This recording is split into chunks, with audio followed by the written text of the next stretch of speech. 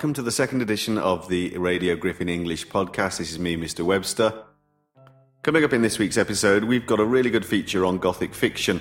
Pupils in Year 7 are just studying a Gothic fiction unit at the moment, and also my Year 10 group have studied Jekyll and Hyde.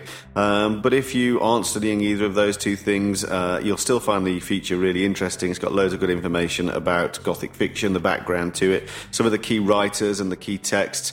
And if you're interested in reading, then it'd be a great way of finding out about Gothic fiction and what it's all about. We've also got the second in the series of revision guides for the AQA GCSE English Literature Poetry Anthology. And in this episode, it's going to be a guide to Simon Armitage's poem November. So if you're in Year 11, you're obviously going to need that poem for your English Literature GCSE exam in May. So it'll be a good way of revising the poem as you approach the exams. Okay, so we're going to move on and start our look at Gothic fiction, which is a movement in writing that started about 250 years ago and is still actually going today. A lot of modern novels will display features of Gothic writing. But what do we mean by movement? Well, in music, you've got different movements like emo music and indie music and death metal music. And they're all recognisable. You can listen to any death metal song and you will know that it's a death metal song because it's got certain features. And the same for emo music. You can hear any song that's emo and you can recognise the fact that it's emo. In writing, these movements exist as well, and the Gothic fiction movement is something that's identified by abandoned buildings, derelict old castles, wild places, wide open spaces, and creatures like werewolves and vampires. Mysteries that need to be solved, curses. These are all the staple elements of Gothic fiction. And some of the most famous novels in English literature are actually Gothic fiction novels. Novels like Frankenstein by Mary Shelley, Dracula, of course, by Bram Stoker, and the Strange Case of Dr. Jekyll and Mr. Hyde by Robert Louis Stevenson. These are all Gothic novels. And we'll look at Mary Shelley's Frankenstein first of all. The legend goes that Mary Shelley was on holiday in the Alps with her husband Percy Bysshe Shelley and a friend Lord Byron, a great English writer. And they were up one night in their hotel in the middle of the Alps, and they were all telling each other ghost stories to while away the evening hours. And Mary Shelley went to bed one night after hearing these ghost stories and telling these ghost stories. And while she was asleep, she had this dream about this scientist that wanted to create life, to play God. She woke up the next morning in a really disturbed frame of mind and started to write the story that became Frankenstein. And anyone that reads Frankenstein for the first time as a novel gets quite surprised about the difference between what they thought Frankenstein was going to be like and what it's actually like when you read it. Common idea of Frankenstein, thanks to Hollywood, is this green-faced monster with a bolt through his neck, which is nothing like the version of Frankenstein that we get in the story. The story all starts with a young boy whose mother dies. He's about 8 years old. His name is Victor Frankenstein.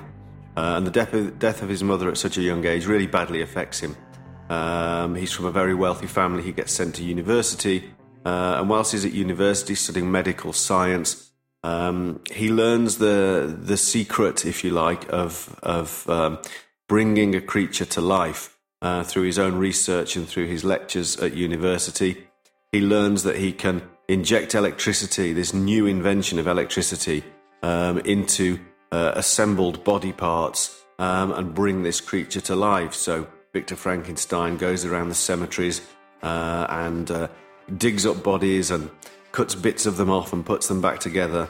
And he sets this machine that breathes life, if you like, injects electricity into this collection of body parts and brings it to life. And there's this great part of the book where Victor Frankenstein has just switched on the machine, brought his monster to life, and it describes the beauty of the monster. His creation, he thinks, is beautiful, but also very, very horrific. And he abandons the monster. He's so freaked out by the monster that he's created, he just abandons it and runs away. And this creature, who looks upon Victor Frankenstein as his father, feels completely and utterly abandoned. Victor Frankenstein runs off. And at the second half of the novel is this great chase. Victor Frankenstein and his monster, who doesn't have a name, running through the Alps and eventually ending up in the Arctic Circle. and I won't spoil the ending. But it's a novel about science. As well as being a Gothic novel, it's a novel about science and the role that this new area of study called medicine plays in society. A lot of concerns about scientists' ability to experiment with the human body, with electricity. They discovered that if you took an arm that had been removed from a person's body, obviously the person was dead, if you put electricity through the muscles, that the arm would still contract. It would behave as if it was still connected to a body. And they could make the fingers curl up and uncurl. They could make the fist clench and unclench just by using electricity. And so these ideas caused a lot of people a lot of fear about the direction that science was going and the effect that all of these new areas of science were going to have on people. So Frankenstein represents this fear, if you like, of science and modern science, and what effect it was going to have on society. Another novel that kind of has that idea in it is The Strange Case of Dr. Jekyll and Mr. Hyde by Robert Louis Stevenson. It is a novel, again, that features the idea of science going too far. As science as we know it today took off in the Victorian period, a lot of people felt that science should have some sense of responsibility, or lots of scientists practicing new ideas and researching new ideas and doing all kinds of strange things in their own secret laboratories. And in Jekyll and Hyde, obviously, if you know the story, Dr. Jekyll, a very, very well-respected doctor, finds a way of creating a potion that can separate his evil side from himself. And when he takes the potion, it gets rid of his good side, the Dr. Jekyll side, and turns him into Mr. Hyde, who is capable of going out and committing horrific acts of cruelty and murdering other people. And it's a novel that looks at the idea of science and has it gone too far, in the same way that we think today about cloning of dogs. If you have a dog that dies in America, you can take some cells from the dog that's died and you can clone the dog that you've lost and have a puppy born that is the identical replica of the dog that died.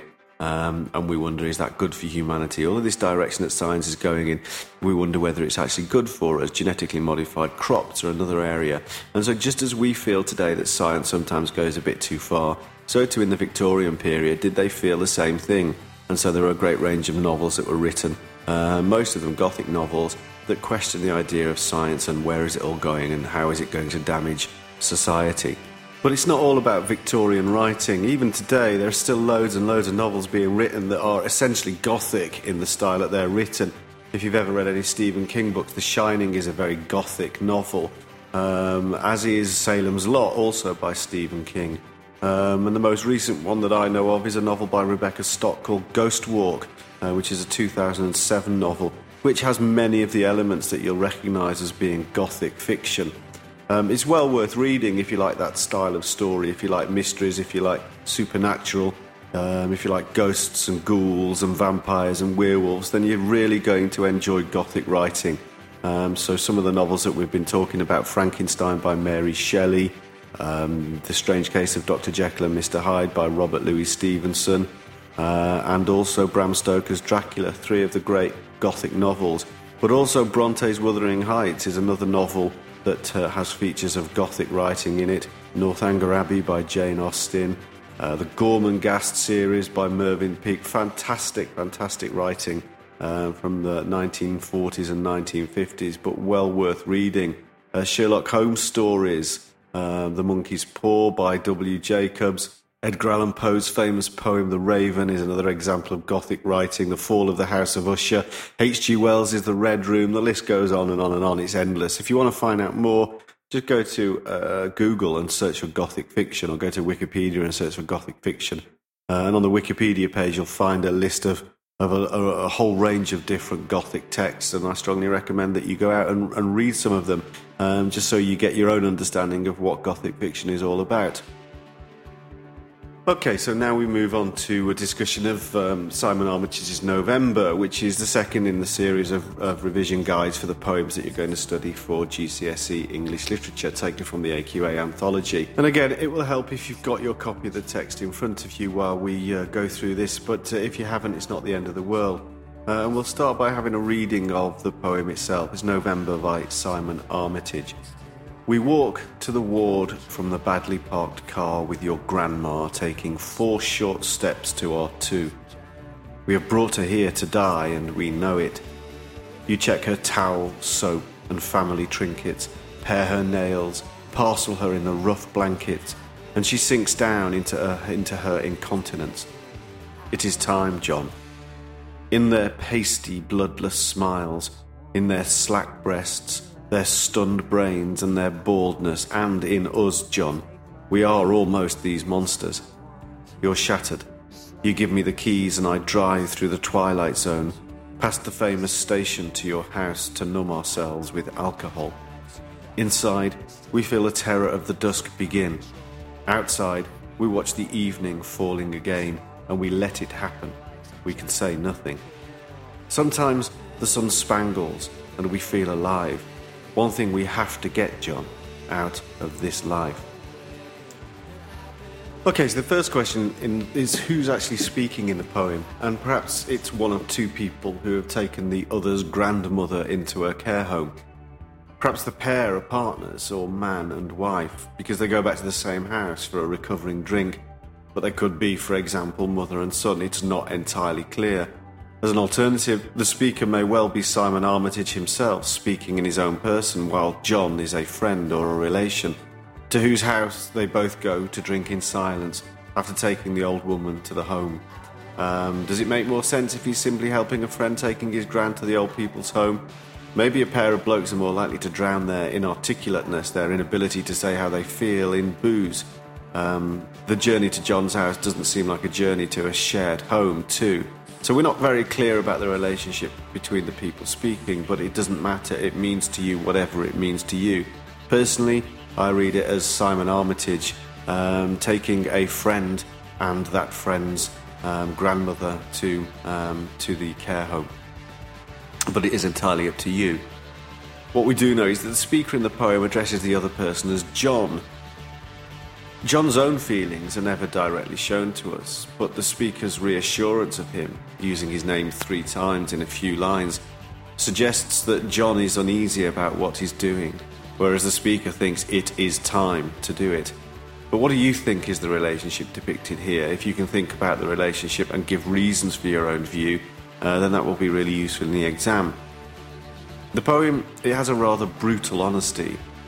From the start we read that we have brought her here to die, and we know it. It's a very blunt statement. It's facing up to the reality. It's not taking a grandmother into a care home to be looked after. It's taking her there to die, so it's brutally honest. And there's a contrast in the poem between the apparent concern that's shown, checking in that the grandmother has her washing things and her trinkets, paring her nails, tucking her up to bed, and showing great care and compassion. But on the other hand, leaving her to sink into her incontinence, it's something that you have to do. You take your aging, dying grandmother to one of these care homes, and you do as much as you can, but at the end of the day, you have to leave. And you taking her there and you leaving doesn't actually make any difference to the grandmother's condition. There is nothing that you can do. So there is a contrast between the care that's shown and the overall ineffectuality, the fact that it can't change anything that care has. She is still sinking into her incontinence for all that care that they show her. As the couple leave, the old woman's grandson, we assume John, is shattered. Presumably not by any great physical effort, but by the mental and emotional strain of getting rid of his grandma. The poem closes with a comfortless scene of the speaker and John drinking themselves numb, terrified of the dusk which could symbolise their own mortality, and unable even to speak. Note, the speaker is repelled by the physical appearance of the old people. Dwelling on things like their weak, short paces, they take 4 steps to R2, their incontinence, their slack breasts and their baldness, as well as their loss of vitality. They have pasty, bloodless smiles, and their lack of mental powers. They have stunned brains. The poem is set out formally in triplet stanzas, each stanza having 3 lines, with occasional half-rhymes such as trinkets and blankets. not a complete rhyme, it's a half rhyme. The words begin and again, they almost rhyme, they are half rhymes, and ends in a couplet. Alliteration abounds through the poem. There is many examples of the S and B sounds in bloodless smiles, slack breasts, stunned brains, baldness. These may make the speaker's words seem even more harsh and bitter. Notice how Armitage plays on the phrase twilight zone. The light is fading, both literally, it's getting towards the end of evening, but also metaphorically, in terms of life fading away. It also alludes, it's an allusion to the famous TV series of the name, The Twilight Zone, was a TV series from the 50s and 60s. And in the programme, there's much speculation on life, death, and the afterlife in ways that's grim and disturbing. So that idea of the Twilight Zone television programme fits in very much with the overall idea of the poem. Most interesting, perhaps, are the various references to time and date, beginning, of course, with the title November, almost the end of the year, a time when nights become longer, days become shorter. We are subjected to more darkness, which is a symbol of approaching death. Words like twilight, dusk, and evening, and they all add up to a sense not only of the grandmother facing death, but also the second message in the poem, its approach for the speaker and John. They become aware, of course, of the fact that they have a lot in common with these old people who they seem as monsters, but they realise that in not that much time it will be them who will also be facing what John's grandmother has faced. The last line of the poem brings little comfort, only a sense of occasional moments of pleasure and happiness in life as the sun spangles and we feel alive. And I think the main message in the poem is that we have to get as much as we can out of our life. We have to get out of this life has two meanings. It is inevitable that we will die, that we will get out of this life, but also that we have to try and get as much out of every single day that we're alive. It's almost an obligation to enjoy our lives, not just experience moments of happiness as a simple joy, but actually to go out of our way to seek moments of happiness and enjoy them as much as we can. So whether it's a depressing poem or whether it's an uplifting poem is entirely up to you. Personally, it's a good reminder, I think, that when the days go by quickly and we find ourselves 1 year older, something at the moment I'm experiencing as it is my birthday on Monday, that another year's gone by, and it seems to have gone really, really quickly. You have to make sure that you get as much out of life as you possibly can. Every day that goes by, make sure you extract the most of it. So personally, I think it's an uplifting poem. It has its darkness, it has its depressing moments, but as with life, it's what you take out of it.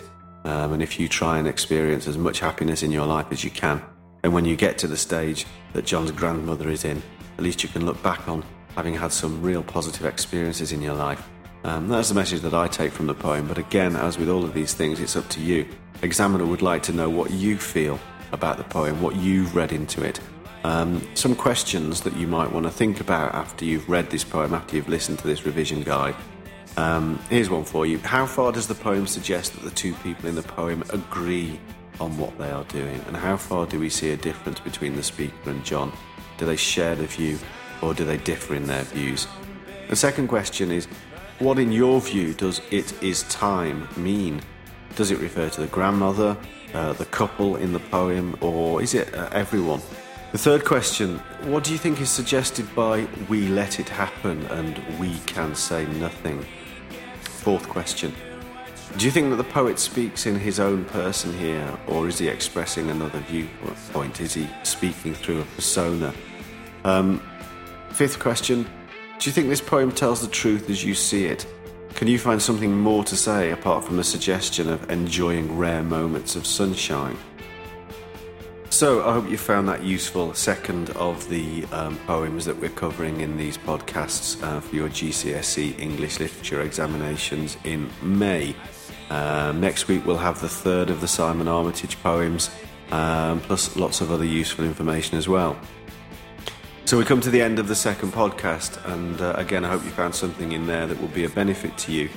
I want to ask you for your help, really. A lot of these programs will depend on what you tell me that you want to see in them. I will have my own ideas, but I would welcome your own ideas as well. So if you've got anything that you would like us to include in these podcasts, then let me know, either by emailing me, and you can find my email address on the blog, either by putting a comment on the bottom of the posts in the blog, or by simply telling me when you see me in school. But if you give me your ideas, then I can make sure that I put together podcasts that you're going to find really useful. So I hope to hear your comments, critical, positive, or whatever you want. Okay, that brings us to the end of the second episode of the podcast. I will see you all next week. Bye-bye.